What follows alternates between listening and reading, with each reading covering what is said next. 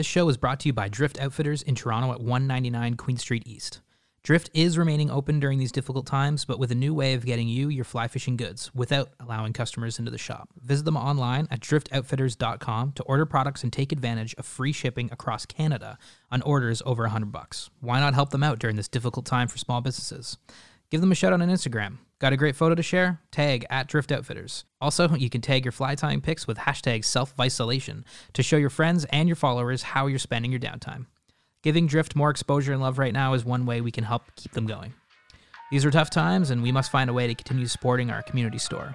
Visit driftoutfitters.com for more information.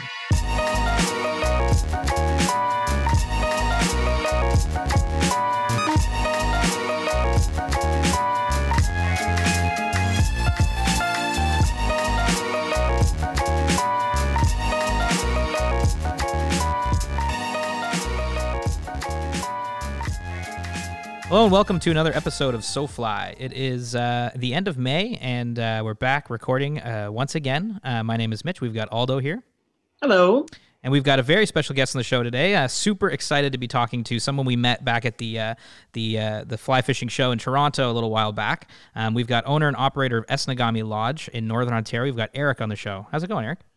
Good. Hello, guys. Good to catch up again. Absolutely. Thanks for coming on today. We're so excited. We have a little bit of extra time on a long weekend like this to be doing something like this as opposed to, I think I know of other places I'd rather be, maybe on some water, but nonetheless, really appreciate the opportunity, guys. Yeah, absolutely. You've got a really nice little background. We can see a big brook trout behind you. Obviously, there's some good brook trout fishing up in your neck of the woods, eh?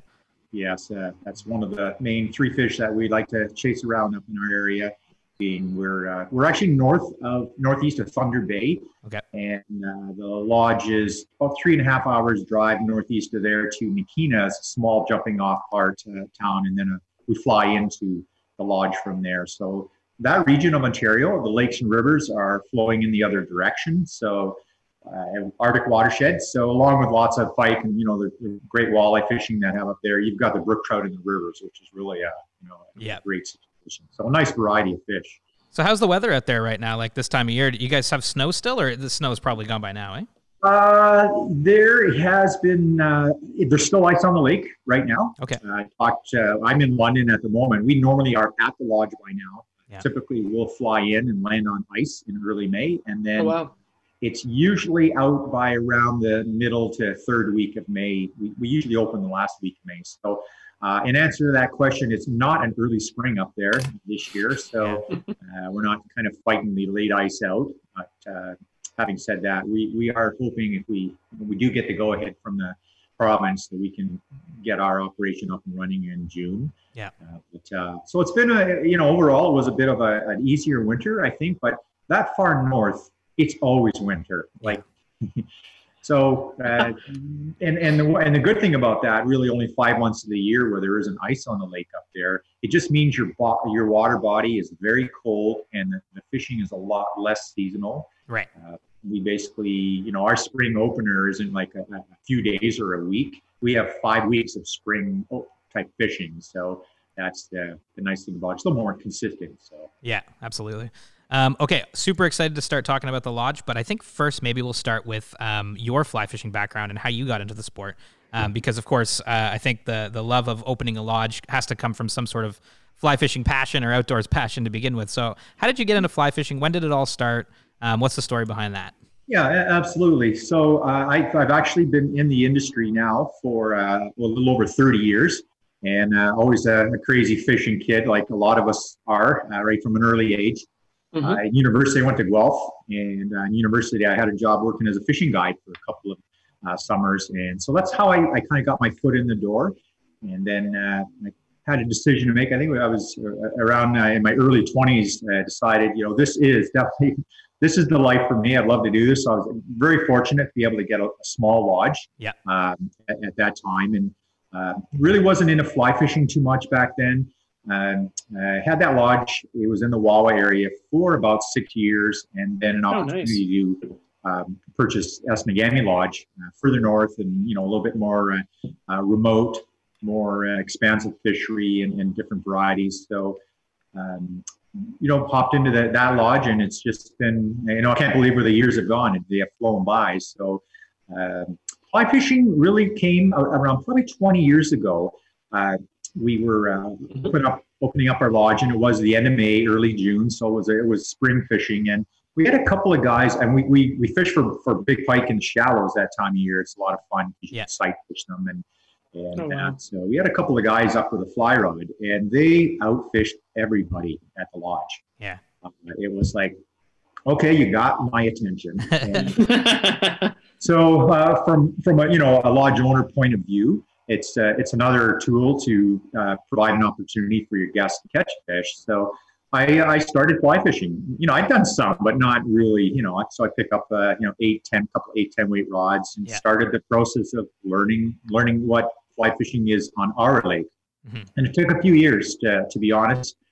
The shoulder is a little sore that first summer, but as time grew, you get your rhythm in the casting. And I also needed to learn, what the fishing was like in the first part of the season, mid-season, late season, whether it was really a good opportunity to open up to have guests in.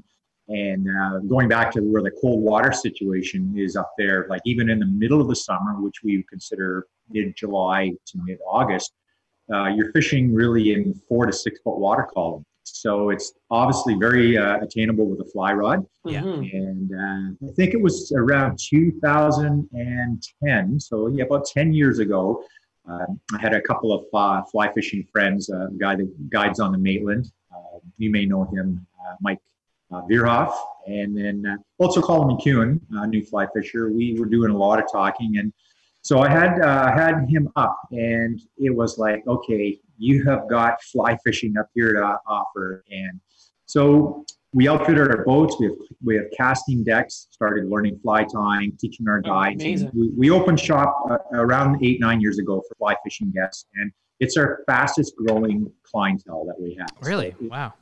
Yeah, so it's been a real, it's a labor of love. It's turned into like a major passion. Yeah. So I pretty much fly fish the majority of the time when I get a chance to get out. And growing up steelheader, I spay fly down here and that. And it's just, it's just become not only a great opportunity for the business, but also just personally, it's really enjoy it. Absolutely. Wow. Do you remember your first fish on the fly rod by any chance? I do. Now that one I did not land because there was still some slowing of reaction from the brain to the reel, and it's not like you don't grab your reel on a fly reel rod to slow a steelhead down from taking off. Yeah. But I have to say that I think my most memorable moment was brook trout fishing on a river, on the Isnagam River, and I was starting to dabble a bit and tying up a few flies, and I tied up this fly that was more like a wounded quarter of a chicken looking thing than anything resembling a fly or bait fish. And was down the river, made a nice roll cast out by a large rock. The water's going by there pretty quick, and a twitch or two, I saw this form move, and then a beautiful brook trout hit the fly. And I landed. It was about 17 inches, and I caught many brook trout prior to that on spinning gear. Yeah. You would think that was the first fish I ever caught. It was so exciting because we were able to tie a fly, go through the process, see the fish hit, and so that one there I think is one that sticks in my mind. The other was a very large pike that was 44 inches. So it's the largest pike that I had. Have landed, and I caught it in shallow water spring fishing on fly rod. So funny thing about that story is that guiding a couple of guys that were spin fishermen, and one fellow at the front of the boat actually had a pretty mid-30s pike, maybe 36 or so on, and they didn't see that I had hooked this fish at the back of the boat. And I basically, the guy, his name was Mort, and him and his brother Cheech were up. And I said, Mort, shake that thing off. He goes, are you kidding? This thing's a nice fish. And it was. But he turns around at that moment, this fish came up and just rolled at the surface. And then he was going, oh, God, okay, I'm shaking it off. Oh, man. So, and in between, there's been so many fish over the years. And I think, as you guys know, sometimes we, after landing a nice fish, or even as much fun watching a friend catch a fish, or if you're guiding the client, fish of a lifetime, sometimes you just got to sit down and just absorb what that is and really try to kind of burn it in your memory. Yeah. Because they're all cool for sure. Oh, yeah. Those are my two first, I say, most memorable. Yeah, those are pretty memorable. I mean, those are such great Ontario stories too, you know? I think thinking about your lodge now, what are some of the fishing opportunities? Because you guys are north of Thunder Bay, you said. Obviously, like that is just like prime Ontario species, brook trout, pike, walleye, that kind of stuff, right? Right, absolutely. And so those are the three kind of fish that are our main attraction. And we catch all three. I mean, pike and brook trout are the two main ones for brook trout for fly fishing guests that come up. But walleyes are readily available. You know, we catch a lot of them on flies as well. Yeah. Especially, you know, in the say late June, mid June to mid July, they're up on a lot of sandbars on our lake, and then drifting across sandbars is really a lot of fun. You can use clousers and small deceivers, and you know, sink tip. You don't need a full sinking line, so it's not like you're hauling a heavy line out there. But those are our three main fish. We do have whitefish in the spring. For about 2-3 weeks after we open, and in the fall, late August, early September, they come out of the depths and are quite shallow. And you can pick them up on a fly rod as well, and they have a major wiggle action for their fun to catch as well. Oh yeah. Oh, awesome. Yeah, that'd be super cool. Whitefish, that'd be a first for me. Absolutely, on the fly. On the fly. Yeah. Ice fishing, not so much, but yeah. On the fly. Yeah, well, they're very very broad, deep fish, so they do have a lot of push to them. So they're a lot of fun. I kind of been fishing in Florida on a number of occasions and caught some, I believe they're called crevalle, Jack crevalle down there. Yep. They're like more of a big hubcap type of fish, so they have a lot of displacement in the water, and they're very similar to whitefish. They do give a great fight, and they're a lot of fun to catch. You don't get huge, but 3 to 4 pounds would be a decent fish in our. That's decent. Seems fish. pretty big, yeah. Because those guys are pike food up there, right? Like that's what the pike are snacking on. Yes, exactly. So that's what they are, and it's interesting that you mentioned that, because once we get to the latter part of August, we typically will get some cooler weather happening. It's like fall in southern Ontario. Right. So after a frost or two, you start to cool water starts to fall through into the water column. The bait fish move up high to the top 4 or 5 feet, and then of course, which are cisco, whitefish to some degree, and then the pike are now looking like right near the surface. So you can have a lot of fun with just subsurface flies or poppers or kind of more musky sized flies, because they do tend to feed heavier that time of year. Yeah, that's cool. Super neat. You did any fishing? You're calling us from London today, correct? Yeah. Yes, that's our off-season home is in London, Ontario. Did you do any steelheading this year? Yes, I did. I got out opening day and Nice. had a great day. Got a couple of fish landed. Beautiful steelhead, maybe 5-7 pounds, something like that. And, awesome. So my son and I went out a few days later. We didn't get any steelhead, but we did manage to catch and release the bass. We're really hitting out of season, of course, but we carefully releasing them. But we had a lot of fun getting a few. So usually, as I mentioned, I'm north by now, so I get 1 or 2 shots at steelheading in the spring. Fall time is definitely when I catch up on that itch to scratch. Yeah, nice. For sure. Nice. So, so Esnagami Lodge, the fishing opportunities up there, it's mostly river fishing. Is there some lake fishing? So it's both, actually. So the majority fishing for pike and walleye, pike especially, is on the main lake. Okay. And we're a pretty, it's a big body of water. It's around 18,000 acres. That's 120 miles around the perimeter. There's over 200 islands on the lake. So it's an absolutely gorgeous body of water to go and there's 200 islands, so there's so many areas to fish. Yeah. So we fish for pike and walleye on the main lake. The river that flows out of the lake and it flows up, which is north. It's kind of odd, but that's the river we run to do the brook trout fishing. And so there's a lot of walleye in that river as well. You catch a lot of walleye on a fly rod as well. And then aside from fishing the main body of water, we have several small little side lakes we have boats and motors portaged into, and you can do these great little half-day adventures. So there's a lot of variety once you get there. And honestly, with that amount of water, we have guests that come for years, and you never fish the same area. And there's fish spread out from one end of the lake to the other. So the nice thing about that is it's a spring-fed lake, so there's not really any inflow of water. So the fish shoal spawn on the lake. Yeah. So there's nothing pushing them up a river to spawn. You know, a lot of lakes have a river that flows in, and then everyone's fishing in that area. And then as the summer progresses, they migrate into the summer locations. But they shoal spawn on the lake. So they're from one end of the lake to the other right from the start. And you can go 5 minutes from the lodge and catch fish. You can go an hour, hour and a half, and the other end of the lake and catch fish. So the nice thing about it that it really spreads everybody out. And you can really, you know, stretch your legs when you're out in a week and never really fish the same area twice. So it's nice. And it's very productive in all over the body, all over the lake. Oh, man, that's amazing. Yeah, just stretches of big pike and walleye in the lake. Oh, my God. What are your clientele? Like, you have a lot of people coming down from the U.S. and up from the U.S. and the rest of Canada as well? Right. Well, so like a lot of lodges, you know, we do have quite a few U.S. clientele. Yeah. But we're one of the few that actually we do have enough of a clientele. We've about a 40% Canadian clientele and a 60% American clientele. So this is the reason that we're going to be able to open this year. Yeah. Like there's, as you probably know, there are a lot of camps that are not going to be able to open their doors. It's just already too late at this point in time. But having that, we really have derived a lot of Canadian clientele over, and we had a few shows like the new Fly Fisher Up and a couple other ones from Canada, and we do the Toronto, some of the sports shows in Toronto. We were in Hamilton with the Isaac Walton on a few occasions when they still ran that. So we really have developed a good following, mostly from Ontario, and so definitely that's. But typically, we get a few from Europe or whatever, but the majority of our guests are Southern Ontario and Midwest U.S.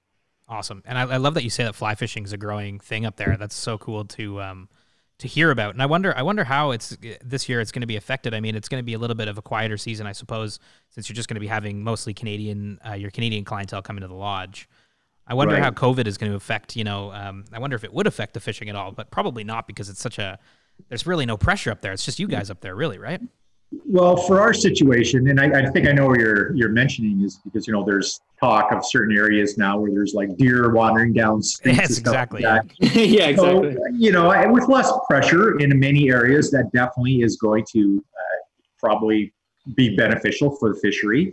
Where we are, literally, it's such a short season. We have a 14-week season, so it's very short, and we're very, very proactive on trophy catch and release as well. We have not harvested big fish from this lake since we have owned it, which is close to 30 years now. So that's the first main thing, is to take care of your main producers, spawners, and then you can. So this whole situation drive when I was able to get Esnagami, being the only lodge on the lake, I was able to have an opportunity to be quite proactive in fish management. So did a little bit of work and research, talked to a local biologist in Geraldton area, up in Thunder Bay area. Yeah. And I said, what does it take to create and maintain a good, high quality fishery? And so we came up with a couple of numbers to look at releasing fish at. So for walleye, it was 24 inches. Yeah. And for northern, it was 30 inches. So basically, any fish that was 24 inches or longer, walleye, 30 inches or longer, northern, we have been releasing them for all these years. We have about 500 of those a year released. Wow. Wow. So sorry, going back to when you purchased, you've had the lodge for how long now? It'd be 30 years this year. Wow. Yeah. Was it in operation before you purchased it, or? It was, yes. So it was a very rustic operation. 30 years, wow. It's been around since probably the late 60s. And when we took it over, we started to modernize it, bring in more modern. And 25 years ago or so, it was difficult for catch and release. It was a new concept in a lot of areas. We actually lost a fair bit of business when we decided to do that. But having said that, we soon filled in with guests that embraced that program. Yeah. And, we really, had the main reason behind it was that we could hopefully provide good fishing for the foreseeable future. Yeah. And so just that far north, fish live 20 to 30 years. They live because it's such a slow growing time period. So if you remove too many year classes, you can really put a dent in, and it's hard for the fisheries to recover. So you take a 24-inch walleye, and it's probably around 8 to 10 years old. Yeah. Wow. And it would spawn up to 100,000 eggs a year. you let that fish go in that year, say the 10 year of age, and for the next 15 years, that one fish is producing 100,000 eggs a year, year to year, and you cannot stock better than nature can produce. Yeah. So, it took a few years before we started to see some of the feedback, but you could see the size of our fish and the amount of larger fish being caught was increasing. It took about 5-6 years. There was so many, and then another 5-6 years. We never saw a lot of fish over 40 inches back 25 years ago. Now, every year, there's quite a few in that 40 to 47, 48 inch range. Wow. So that it does work, but it took a while to get it going, and I have to take a shout out to our guests who have embraced that program because it's really helped us to manage it. And, absolutely. Well, it sounds good like on you for spearheading that for sure. Yeah, it sounds like you came in right at the right time too. 30 years ago, but it's good. Yeah, exactly. So catch and release is now pretty common. Yeah, everybody does it, but when you lay groundwork like that 20 years ago, it really is remarkable what it can achieve. Yeah, absolutely. Yeah. So going back those 30 years, how did you guys this is, we talked a little bit about how you bought the lodge, but how did you find the land? What was the process in just buying that lodge? Sure. So I'd already had a lodge prior to this and was deciding at that juncture that I would like to, get into a different type of operation and move further north. So pretty much putting the word out in the industry that was looking to move into a different operation. And so it wasn't really like it was something you can go out and kick the tires on and check out. Lodges like this do not come up too often. Yeah. So I was just fortunate to be in the right place at the right time, and I got some knowledge of this lodge being for sale and was able to move and complete a transaction and get a hold of it. That's awesome. Yeah, I love that's super cool. I mean, I love that you found it's such an interesting place in Ontario. I haven't really spent a lot of time there yet. But it's such a cool place to go because it's so far out, from Southern Ontario. That's definitely a good point because, if you think about it in the world, and when people say, wow, it's a 14, 15-hour drive, I go, yeah, it's a hike. But think about it. Where else in the world can you actually get in your vehicle and leave a city and drive in one day, basically, and get in an area where you can, have a phenomenal fishery. You can see moose, bear. We see a lot of woodland caribou. And so we don't realize, I think, is what we have in our backyard in Ontario. And you don't go that far to get to that. So it's really very fortunate. Yeah. Oh man, 100%. That's a really good point about, to say 14 hours is a lot, but like you said, in a day, you're in a completely different, almost like, you're in a completely different setting. And that's the cool thing about it. When you drive up, you see the progression start to happen, and then trees start getting smaller. Yeah, exactly. Roads get smaller, narrower, and the trees get more, and the lakes get more. So you're not like driving and you're seeing the same scenery. Now you're up, and you do get a chance to see wildlife and that. So you really feel like, and you will know that you're in a place where there's not as many people, obviously, and the nature is beautiful, absolutely, as well. Absolutely. I think for us, when we drove up to Hearst, because we flew with Hearst Air 2 years ago. Yeah, very similar. That was our first time that far north, or at least for me anyway. And yeah, it provides perspective, which I think is priceless. It's like, whoa, you are up there, and it's cool. It's cool what we have in Ontario. Yeah, it is. I think there are 400,000 lakes in Ontario and rivers, water bodies alone, which is the highest volume in any of the provinces all across Canada. And, we have a lot of gorgeous country across our nation here. So, there's almost more water than land up there. When you fly into some of these places, maybe you guys noticed it when you flew out of Hearst, but there's water everywhere. Yeah. It's just little puddles and pools and spotted all over the landscape. It is really exceptional. Yeah, absolutely. So maybe we talk about if people are listening and thinking about, they're getting a little itchy maybe to do some fishing trips. Ontario obviously is a great place to explore. What is a typical kind of trip to Esnagami Lodge entail? Like if people wanted to plan a trip, say, for a week or so up to your spot. Sure. So we have a couple different options as far as types of trips you can do. So it's all remote. It's fly-in fishing. So whether you fly into where our main lodge is located on the big Esnagami Lake, we also have a couple of outpost camps on the river. So there's two options there. So you can fly in and have a full service plan called American Plan. So basically all your meals are included, boats and motors. We use 18-foot cedar strip boats. All your gas is included, food and that. So kind of a one cost covers all plan. Then for guests, so that's the plan I say where you don't have to do anything but go fishing. Yeah. That's a great. I mean, and you're still super remote at that main lodge, right? For sure. Yeah. So there are some guests that do like to do their own, make their own kind of schedules up and have their own pace. And we have cabins that have full kitchens in them. So typically there we will, if we get your grocery order ahead of time, we'll have your food at the camp for you in your cabin. So you don't have to haul it in. When you fly in, there are some weight things to be aware of. But those guests would get all the same services, except that they're providing their own meals and doing their own pace. Some like to do that. And the outpost camps is more dedicated. You fly to one of our rustic outpost camps on the river, and they're for the real do-it-yourselfers down there. We provide flights and the cabin, and then your equipment, both motor, gas, and then you're off and running there. So that's our three main packages. Okay. Up in the main camp, we have full guide service there, and for being on such a big body of water, we're pretty busy guiding for the most part. Yeah. Mm-hmm. And it isn't the kind of lake that you need a guide to catch fish there, but to have someone give you a little bit of a hand the first 3 days around, show you some of the main areas and the style of fish, whether you're spin fishing or fly fishing. After I find a couple of days of the guide, most guests can do quite well on their own. Right. A handheld GPS is a great tool to bring along. 200 islands. But overall, we can do guiding every day or partial days, and we have, as I mentioned, our boats for fly fisher guests.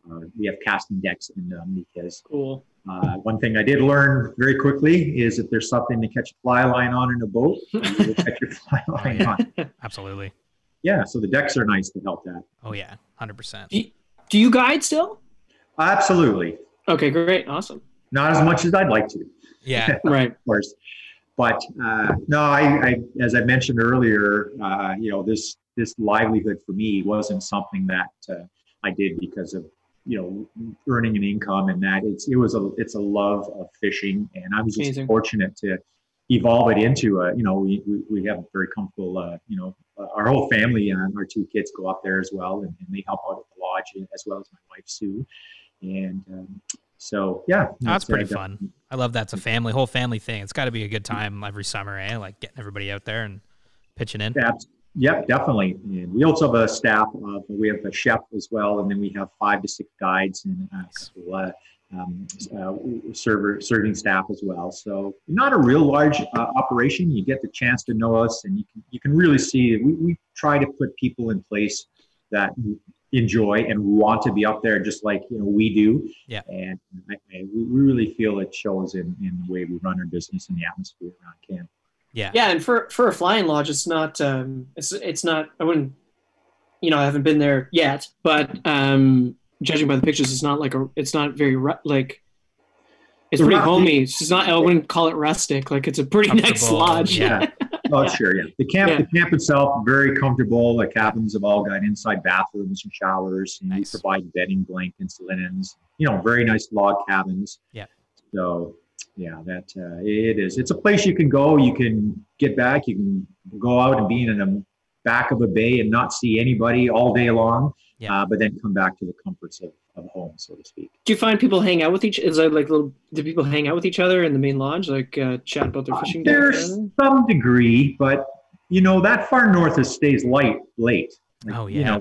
Once we get to middle of June, it isn't dark till 11 o'clock. Right. Oh man, yeah. Right. So we have a lot of pretty people fish when they come up there. So if there's any socializing, typically we do a group shore lunch one day during the week. So we'll kind of pick an island out on the lake, and we do staff as a real nice cook up for the guests. And I find that opportunity there, then people get a chance to meet some of the other guests in camp, and it's a real nice day to swap some fish stories, and also in the dining room when we are having meals, normal circumstances anyway. Guests tend to talk and meet, and there's a lot of very fun camaraderie as well. No, absolutely, yeah. I mean, it sounds like just thinking about like summertime shore lunch on an island with, a bunch of fishers and anglers. That sounds so fun right now. I can't even. It is. Yeah. Not to mention those fresh walleye. Oh yeah. Geez. Oh yeah. Oh, you know about that. And there's even a fly tying room bench. Yes, in our main lodge we have a table there with a lot of fly fishing, a lot of fly tying material, and guests and guides are welcome to come up. And a lot of times, if it's a rainy night after dinner, quite often there'll be a couple of us up there tying some flies up or helping people who maybe are wanting to learn to tie flies. Yeah. But so we have everything right there where we can, really help both the avid fly fisher and someone who's maybe starting off, learning how to fly fish. Setting up their gear, putting sing tip on if need be. And just the one nice thing about up there is I will say, and we've had a number of guests who were spin fishers, and then as they saw our fly fishing kind of way we were doing things at the lodge increased, wanted to know more about and learn. So it's a place where you can go out and with a little bit of work and some instruction and getting some casting, you catch fish right away. So it's not like you're putting in all this time and finally, months or weeks later, you might catch a fish. You're like catching fish right away. The fishing's that good. Yeah, exactly. It's awesome. Really nice to have that feedback so quick. And, that's awesome. So we're completely equipped from fly tying. Right? We have a shop as well. You can buy equipment there. That's cool. And our goal is to have everyone do the best that they can. So we do whatever we need to provide that. That sounds like a special place, man. You've really got it figured out. Jeez, that's awesome. So you touched on this a little bit, but what is it that keeps you going when it comes to being an owner and operator? What do you love about owning and running the lodge? Because it sounds like a lot of work too. Yeah, it is. It's absolutely a lot of work. And, going on now 30 years, you would think that, okay, there's got to be some burnout coming. But I think a couple of things for me is it's seasonal. So we basically run, June, July, and August, 1 week in May and 1 week in September. And I mean, you click your fingers and your season is done yet again. Right. The main thing is, I think it's going back to being able to be out there, and there's not many distractions. You're out with your friends, you're out with your family, and you get to spend time, and it's a shared experience. I thought, what is it? What is it about fly fishing? What is it about fishing that really, there's something there. It's a crazy sport for us. But if you think about it, as much as it's thrilling to catch, a big fish or a challenging fish and that on your own, if you're out with a friend and they get into a fish of a lifetime or that, you share that experience. You live that through, and you want to see them do as well. And so I think it's a brotherhood for me. I'm not. There's no easy explanation, but I just think you share that incredible experience of being in the outdoors. Casting and learning how to do that and having challenges. And then when you hook and you land fish, it's just a very satisfying, and seeing people enjoy themselves. That's the main juice that keeps me going for sure. Yeah. That's awesome. Yeah. You kind of hinted at, in normal times, people might hang out at the dining room. I'm sure you've had to take some interesting precautions opening back up. What are some of the challenges you're going to face this summer? Yeah. Or how can things be different? Maybe? Sure. So COVID-19, I've changed it into a 4-letter word myself, which I won't relay right now, but it's changed the world that we live in, everything right now. So we feel that once we are given the go-ahead to open again, and I think it's coming, and we're heading in that direction with the province unfolding various businesses, that Sue, my wife, and myself have sat down and we've taken a very, very detailed look at our entire operation and looked at every component of it how are we going to best safely operate this summer to ensure that our staff and our guests are comfortable and in a situation where they feel like their best interests are being watched. I mean, ultimately, by the time you get to Esnagami Lodge, there's going to be some filters where the air service that you fly in and so on and so forth. By the time you get to the lodge, we're confident. From Sault Ste. Marie to Thunder Bay, there's been 4 cases of COVID in the entire north. So it's not like, so that there. Now the challenge is, how do we manage and take care of things so we keep it that way? So just briefly, a couple of, I won't go into it because we have a 2-page document we put. Just real quic. Just a couple of things. The flight in is one spot where the air service is going to have a plexiglass barrier between the cockpit and the passenger area, much, I guess, like a cab, you might look at. Wow. And guests are going to be required to hand sanitize. They're going to be required to wear masks as well. Like the pilot will wear masks as well. So when the flight in, and then the plane will also be sanitized between each flight. Right. So I think that's a really good step. I was happy to hear that they put thought into that. Mm-hmm. And on our end, we're going to be, looking at the social. I mean, ultimately, I feel that social responsibility is probably at the top of all of this, because if people don't, buy into and understand and practice these, then, it's not going to work no matter how many rules there are out there. But having said that, we'll screen guests and make sure that they are not going to be coming up with any indication at all of having it. Yeah. And then when they get to camp, we normally greet with a very hearty handshake or mostly hugs, and that it's going to be like a long distance high five. Yeah. Not spay rod long distance, say, but maybe a jig and rod 6 foot. Hello, how are you? Welcome to the lodge. Yeah. And so we'll move gear up to their cabin. And once you have your cabin there, you'll be the only ones there the entire week. Right. It's like naturally distanced. Yeah. So normally we clean the cabin every day and have that. So we're not going to do that this year. We'll have hand sanitizers in every cabin and every door. For our dining room, we will most likely start out doing like Uber Eats or skip the dishes. So we'll bring meals to your cabin for you, and you just set them out in the bins outside the cabin once you're done.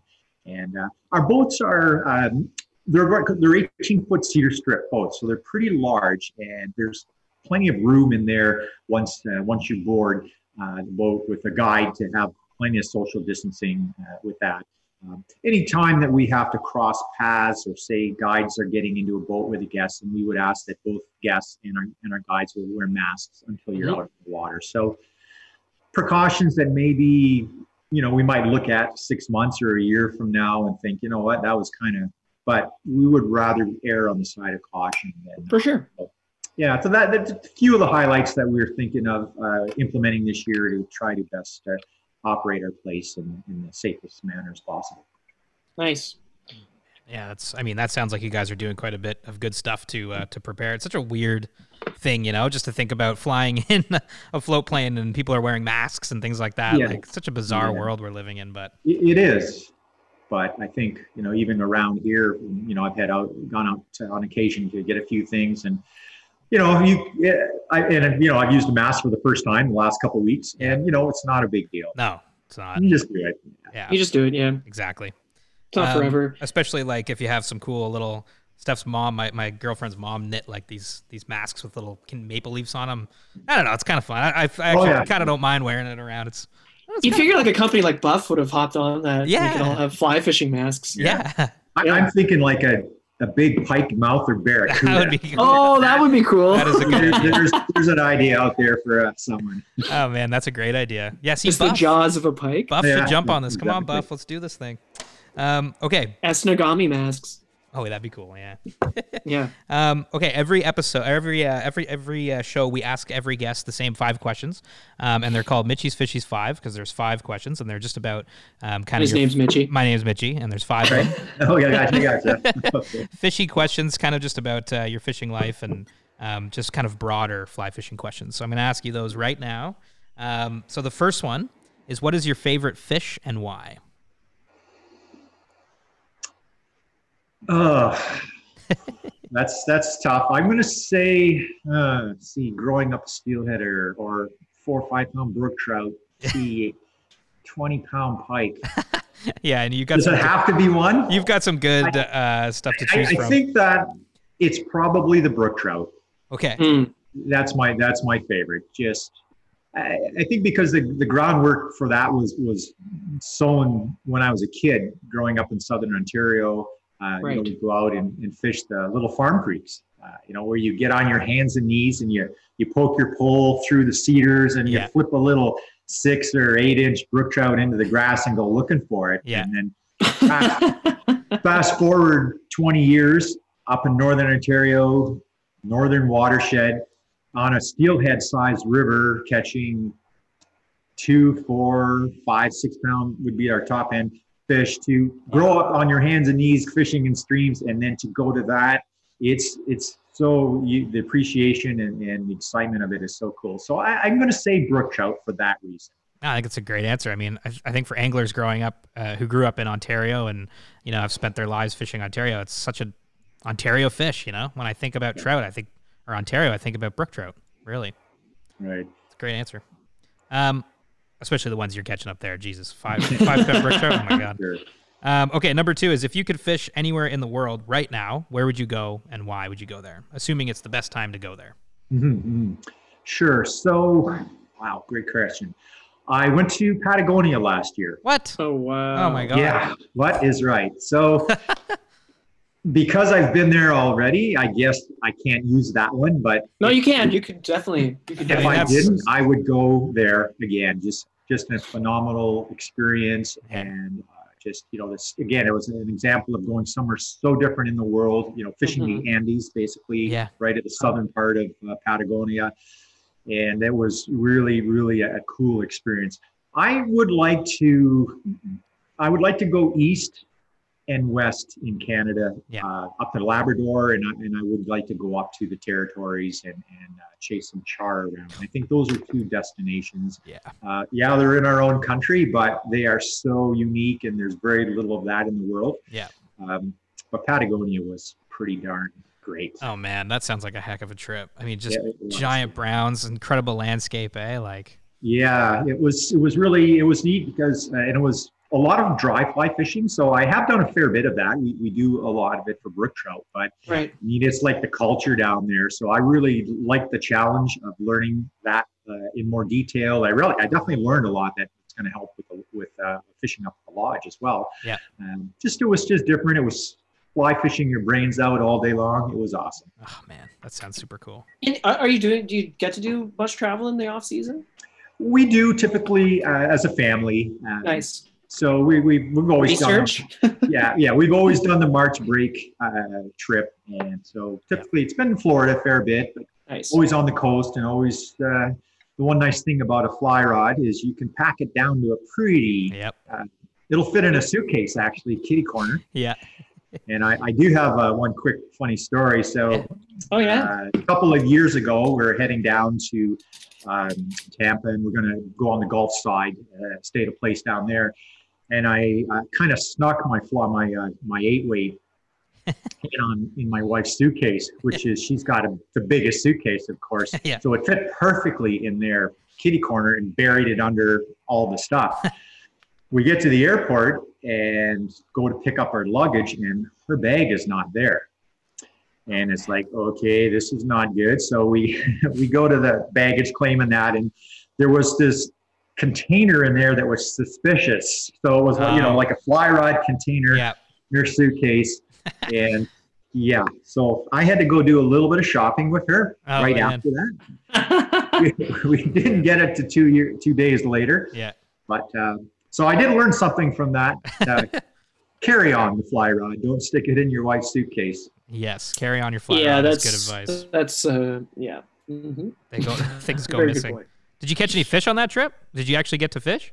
Yes. Oh, yeah. Okay, For sure. So a lot. My son Liam and I typically get out a lot. So Nice. we would catch ladyfish, sea trout. Nice. We caught those crevalle and also mackerel. So yeah, there's all kinds of crazy stuff down there. Oh, Super fun. That's Yeah, wild. it's really good. We went to the Keys one year, Yeah. chasing tarpon and big barracuda, and that was very cool too. So yeah, usually our trips are a little bit of a combination of there's some fishing involved, along with the family trip. Yeah. Hey, it's Right a good on. way to do it. That's I love great. it. How about you guys? You guys have really started to get around, and where's the furthest place that you've been?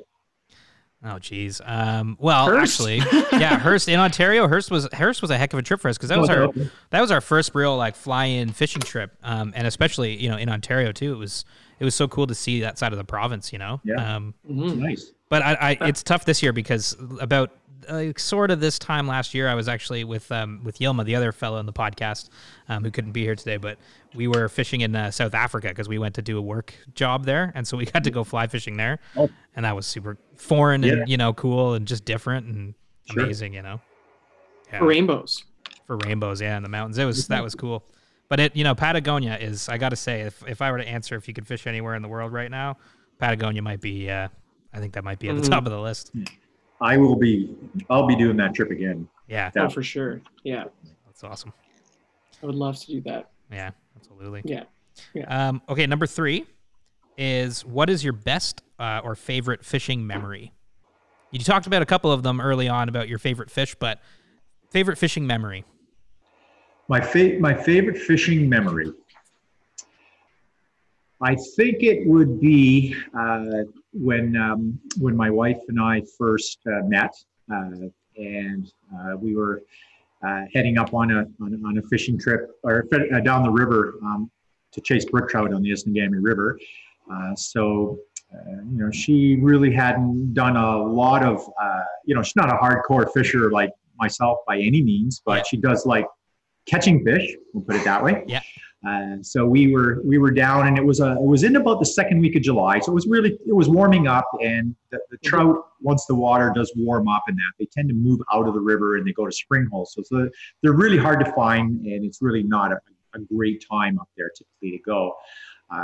So I had heard from an old timer that he would go through the river and drag his hand along as he was going. When he felt cold water, it was, okay, now there must be a spring somewhere. And okay. So we were just going down the river, catching lots of walleyes, just having, beautiful, beautiful day, enjoying a day on the river. And we go through this one area, and I see that there's a little bit of weed structure as I'm coming around a corner, and there's a nondescript beaver pond and a little creek going the other way, and the weeds were kind of leaning downstream, so there was a current there. So that memory stuck in my mind that, so I put my hand in the water. Yeah. It was cold. Yeah. I go, okay. So we turn the canoe around, we paddle up this little stream, and we get to where it widens out a bit, and there's a beaver lodge, and we pull over a pool there. And so I'm paddling over, look down, and I see like about 2.5 dozen fish, maybe 30 fish or so. And I said, there's a whole bunch of suckers in here. And then we turned the canoe, and the light changed. I looked down, and they were like brook trout. And I said, oh my God, it's a spring hole. It's like, it's true. Yeah. So we kind of backed our way out of there, and started fishing a little bit. And Sue caught like a 20-inch brook trout. Was one of the first fish that she ever caught. Oh man. And it's like, I'd already fished the river, but you don't see them like that all the time, at least in the early years.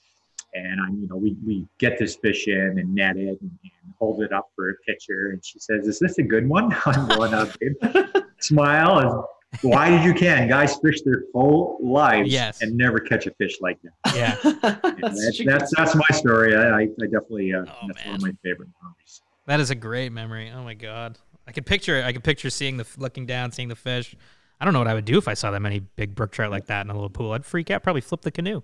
It's really because we've seen suckers before, like schools of suckers or whatever. And at first I thought, I had no idea that there's no way there can be that many trout. Yeah.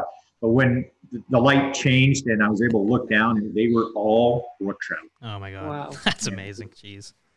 Incredible. Okay. Great story. Love that story. Love it. Number 4 is, why do you fly fish? Why do you fly fish? What do you get out of fly fishing?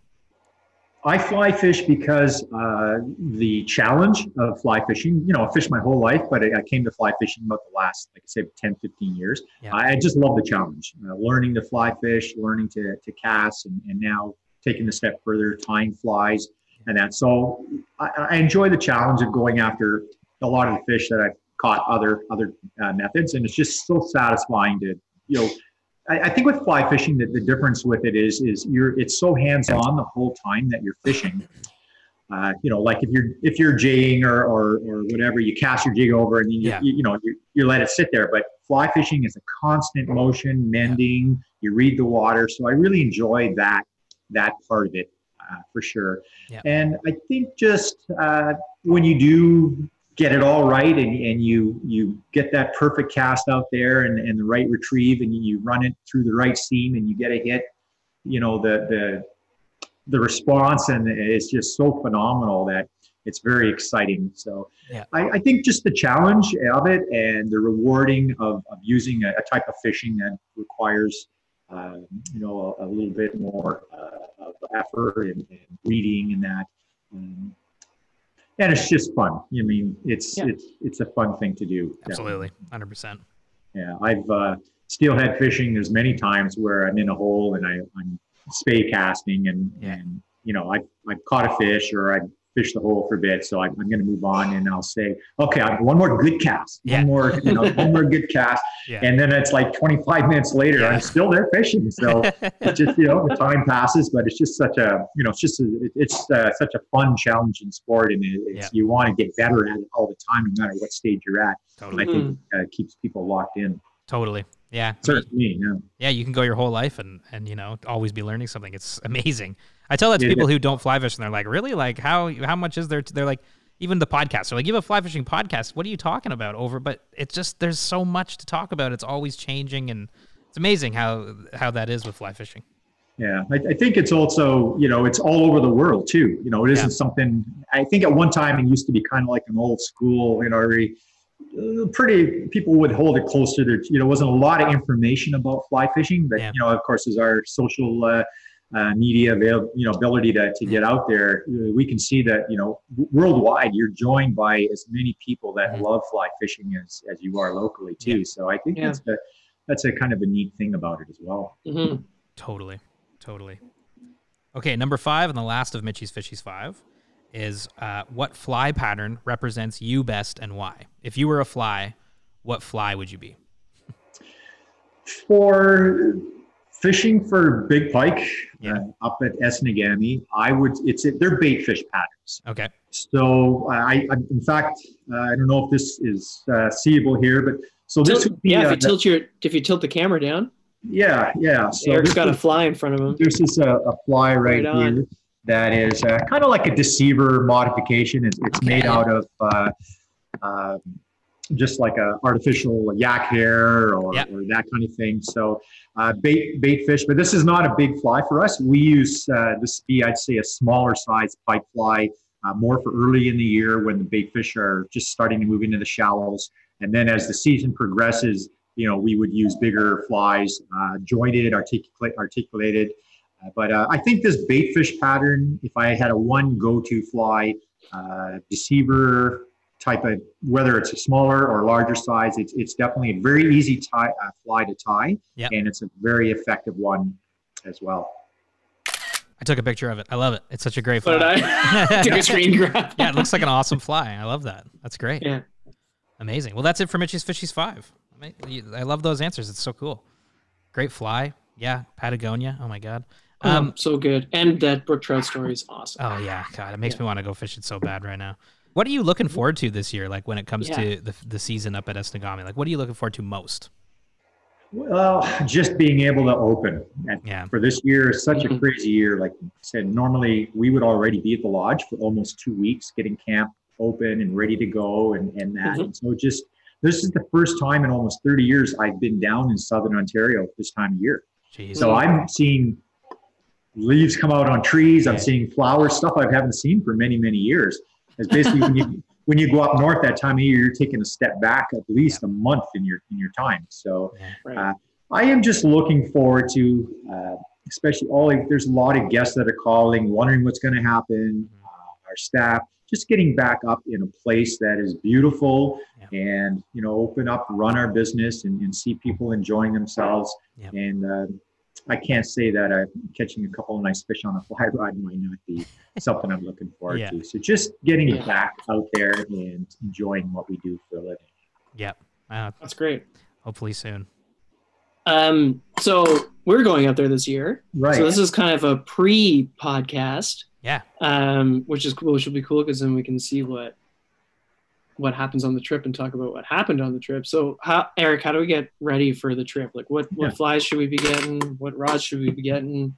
Yeah. Sure. So once we do get a reservation, that's when we get to work and we get a lot of information into our guest hands. We arrange obviously travel, flight times for them into the lodge, and also what type of equipment to bring up. And it's a very good question because the success of fishing anywhere is, you need to have fish, obviously, where you're going, but also what is as important is having the right equipment, the right gear, and, having it with you when you get up there. So we send up quite a comprehensive list of what to bring along with you.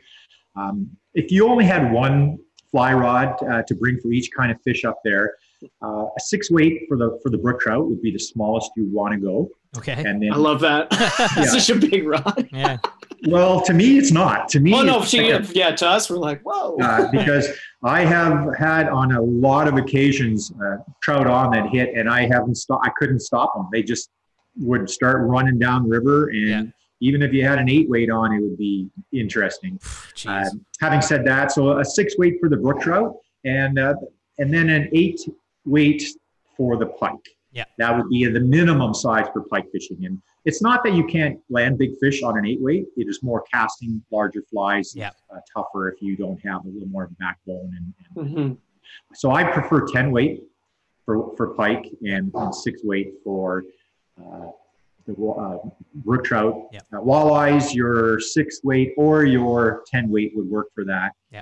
We all have many more rods than that. I know you guys do too. Yep. But for those guests who don't have a lot of equipment, you don't need to go out and buy 4 or 5 and 6. If you had a 6-weight and an 8 or 10, you're fine. Yeah. We also have plenty of equipment up at the lodge, and we're more than happy to loan. If you don't have that kind of thing, come up there. Nice. Amazing. And then we'll send a list of flies down, what to have, and you can you order from I know Real Flies. I don't know if you know.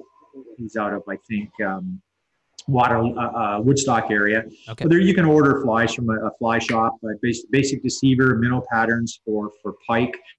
For brook trout, there are, we use both wet surface flies. We use streamers and dry flies too. Once you get to mid-June, you can start to have fun using dry flies. And these would be like caddis, Chernobyl ants are awesome. Bombers, that's a type of fly that's used on the west coast for salmon. And I say there are different ways to fish them. The Chernobyl ants, for example, I basically never even knew what they were. But when I was guiding guests that were spin fishing, I would set them up with floats, just like steelheading. There was several occasions on a couple of trips down where as soon as that float hit the water, and it was the orange and black, I think they're blackbird float. I'm not sure what kind they were. A fish would hit it, like boom, as soon as it hit the water, especially in the really fast water. Yeah. After a bit, I thought, okay, I need to tie a fly up that looks like a bobber kind of thing. Yeah. So I dug up some elastics and foam, and I tied together this ugly, Chernobyl, and I later found out, they actually, this is a thing. Yeah. So, and then also a really fun way that I enjoy fishing up there for brook trout when you have caddis hatches going on is skating a fly. Oh man, yeah. So with that technique there, basically you're fishing kind of quicker water in front of you, and you just do a roll cast for that, and roll up maybe about 20 feet and hold the pole high, and just as the fly's on the surface, you just pull it in and you skate it across the surface. Right. And there's nothing more exciting than seeing trout come up and smash that. So I can imagine. That's a great technique. So Again, we have a lot of flies up at the lodge, Yeah. and we can, if you don't get up there and have the right stuff that works, we can either tie them up or you can buy them in the lodge. But I think I sent you guys a picture earlier of a fly board that we use, and I send that to guests so they can actually see, because Right. a lot of people like to tie their own flies ahead of time. So. Yeah, for sure. I mean, well, our local shop here is Drift Outfitters, so we'll be stocking up on flies and probably some materials too, so we can, we've got so much time before, we come up there. We'll probably do some tie-in as well, so we're stocked up. But man, that sounds like I'm super excited. Thanks again for inviting us out there, and it's going to be great. Well, I'm looking forward to it, and as I mentioned earlier, it's so fun to share the experience, and I can tell you guys are going to enjoy it.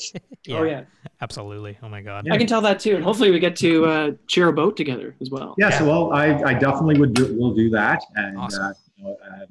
Especially this year too, we probably aren't going to be quite as busy, so we'll definitely be stretching some line out there together. Wicked, can't wait. So looking forward to that.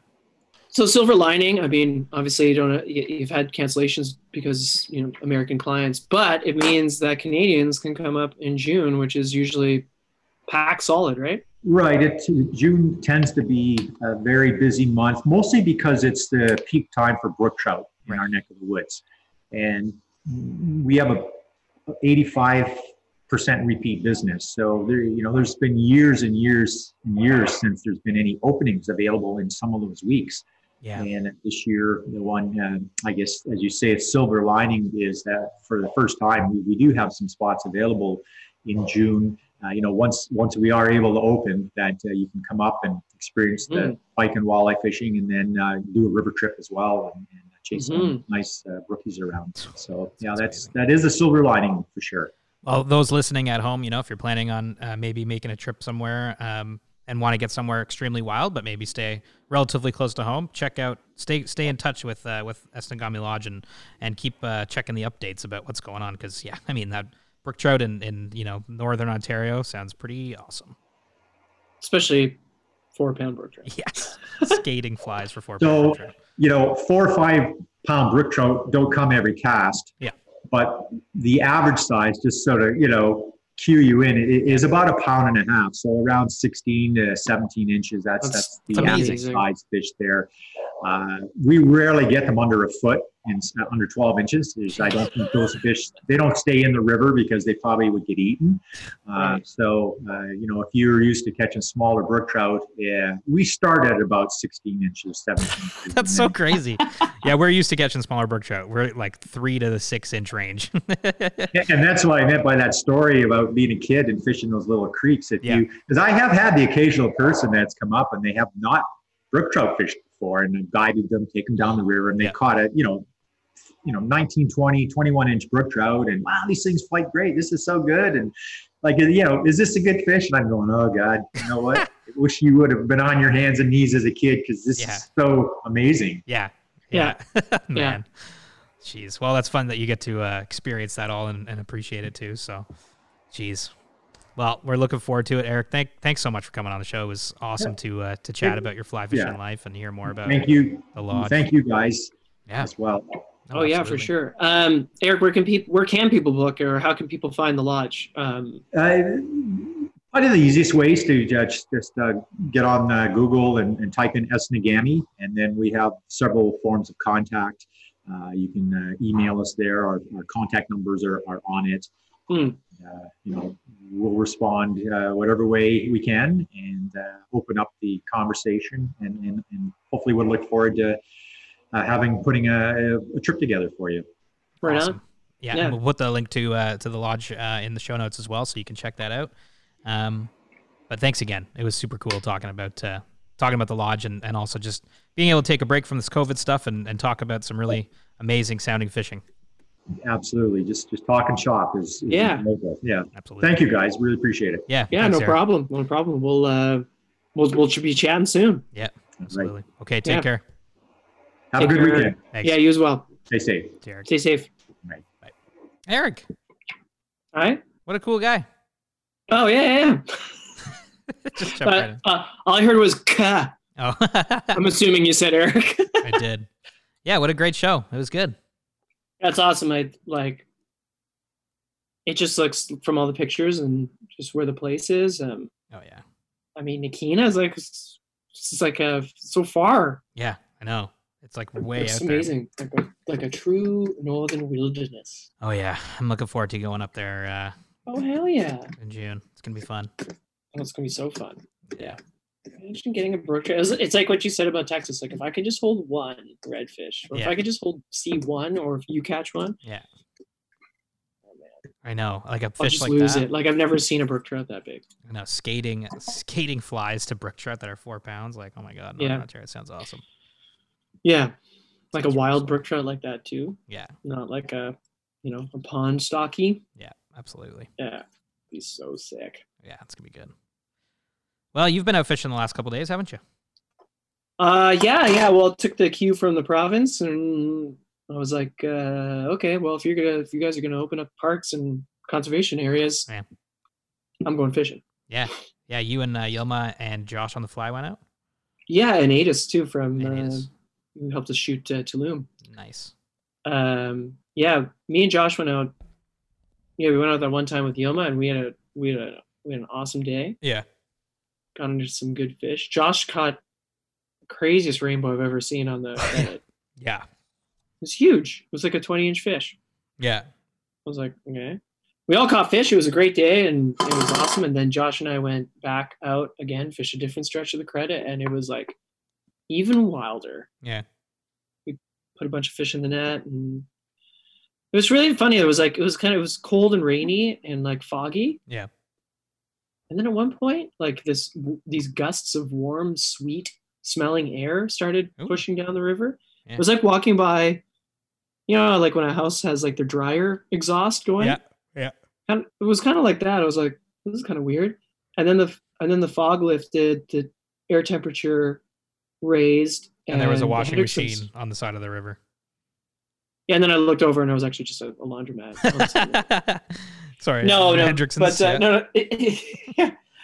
But it was fine. The fog lifted, and then all Hendricksons started coming up. That's wicked. Oh my god.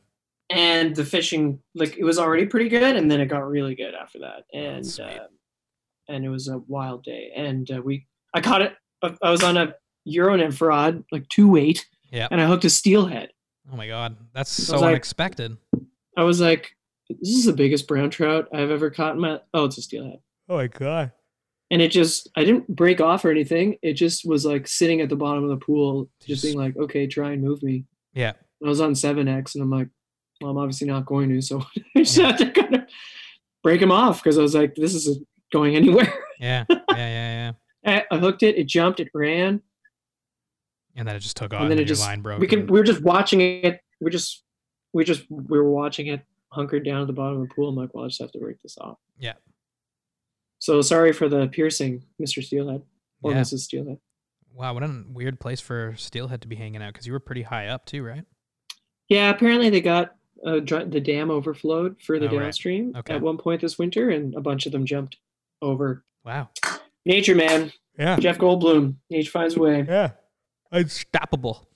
Well, it's nice that you've been able to get out and catch some trout, and the pictures have looked awesome. Like you guys have been doing pretty well catching some nice early season browns.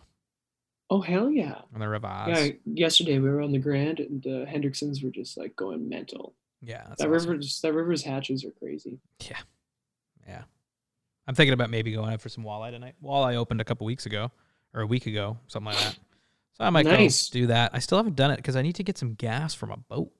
It rained the other day, and it's also filled with water, so I got to drive it around the bay a few times with the plug taken out, drain that thing out.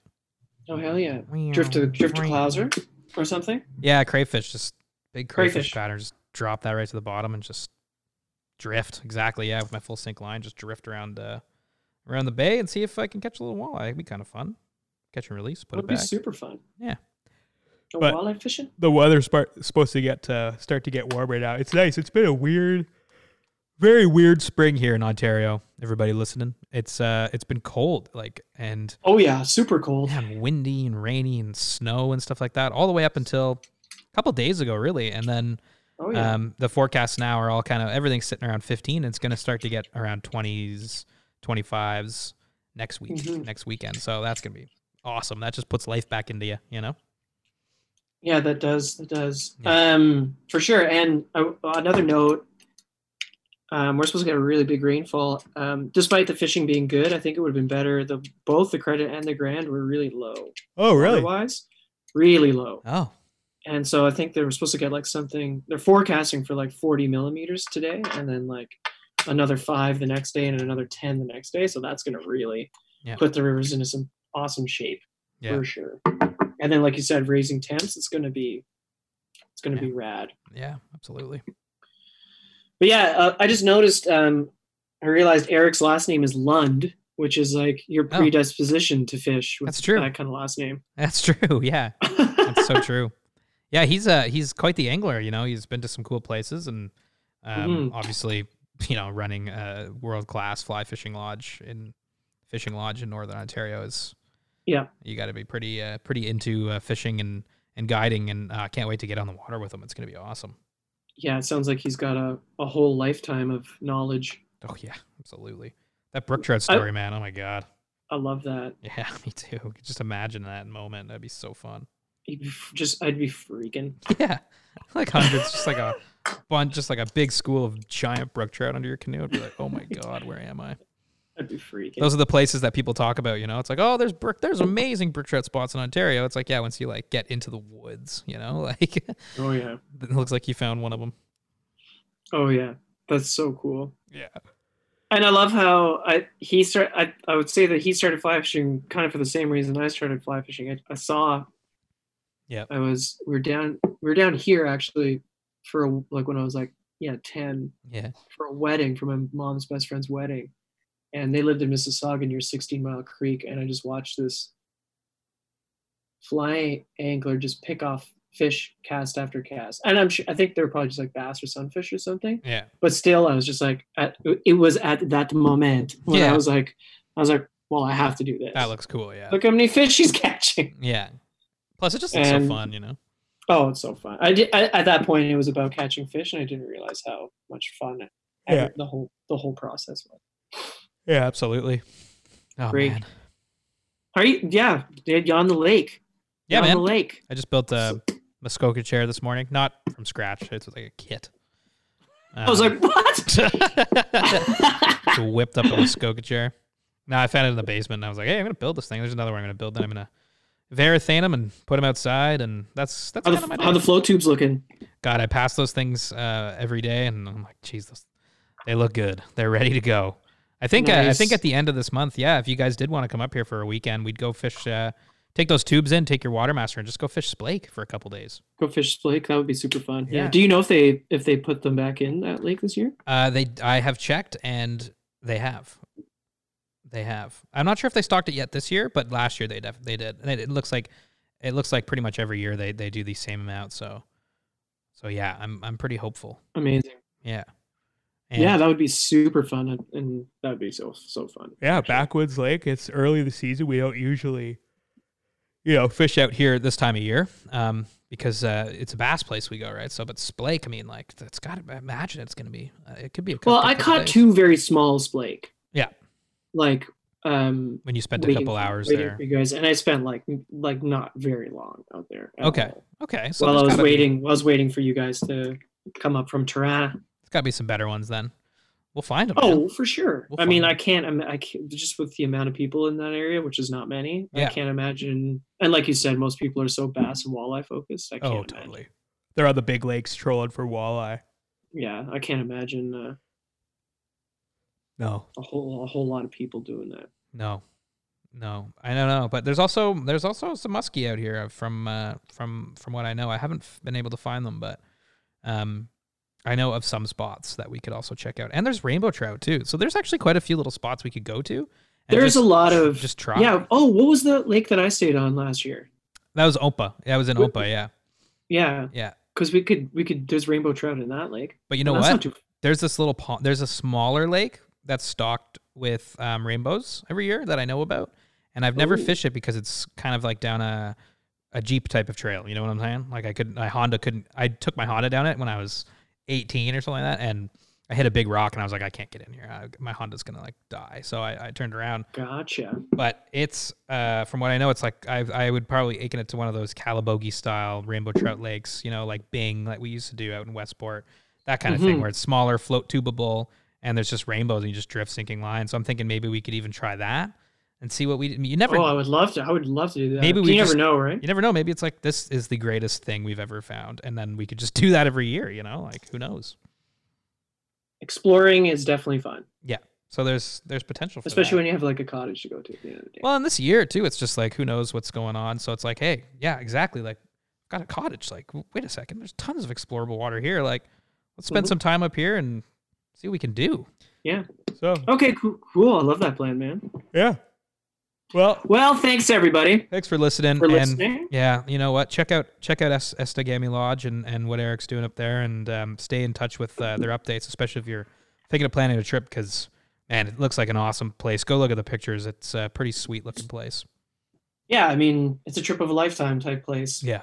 It's a fish of a lifetime, and it sounds pretty cozy. Like they take care of everything if you want them to. Oh yeah, they've got it all thought through. 30 years, in business. I think you learn a couple of things of how to run a great lodge. How great is that though? All you have to do is worry about fishing. You just show up, they cook the meals. So good. So good. All you got to worry about is, did you tie your knots correctly? Yeah, I mean, like it's and if you've never done a fishing trip like this before, like consider it, because God, it's fun. Like you'll remember it for forever. Oh yeah, like it's just that Hearst trip changed us, like my perspective on. Yeah, it's just such a memorable experience. Like you think back on it and you remember the fish and the moments, and yeah, it's fun. So check them out, Estagami Lodge. The link is in the show notes, and Google them and see the pictures. And thanks for listening. I hope everybody out there is doing well, and you can enjoy some time on the Huata soon, wherever you may be. Yilma will be back on the next show, and so look forward to maybe some Factor Fishy next show. Whoa. We'll do some Factor Fishy on the next episode. We've got Joe from Costa coming on, and we're going to talk about the cult that is striper fishing. Can't wait to talk about that. I really want to. Joe lives down in just outside of Boston. And I know the schools have moved in, and I've been looking at his Instagram, and he looks like he's getting into some stripers. So I'm stoked to talk to him about that. Yeah, that's going to be awesome. That's so cool. Striper fishing. I love it. I wonder if he's moderately annoyed that he's got to do a podcast instead of I know. You know how those striper guys are. Oh my God, totally.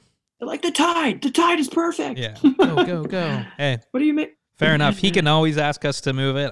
If that's the case, I'm no problem, baby. I understand. No. Well, that's it for me, Mitch. Aldo. Take care, everybody. I hope everybody's staying safe and healthy. Thanks for listening, and see you later. You can find all of SoFly's content at SoFly.ca. On Instagram, we're at the SoFly Crew. You can reach us at thesoflycrew@gmail.com with any questions, comments, or concerns. On Facebook, we're SoFly, and our podcast is available on SoundCloud, iTunes, and Spotify.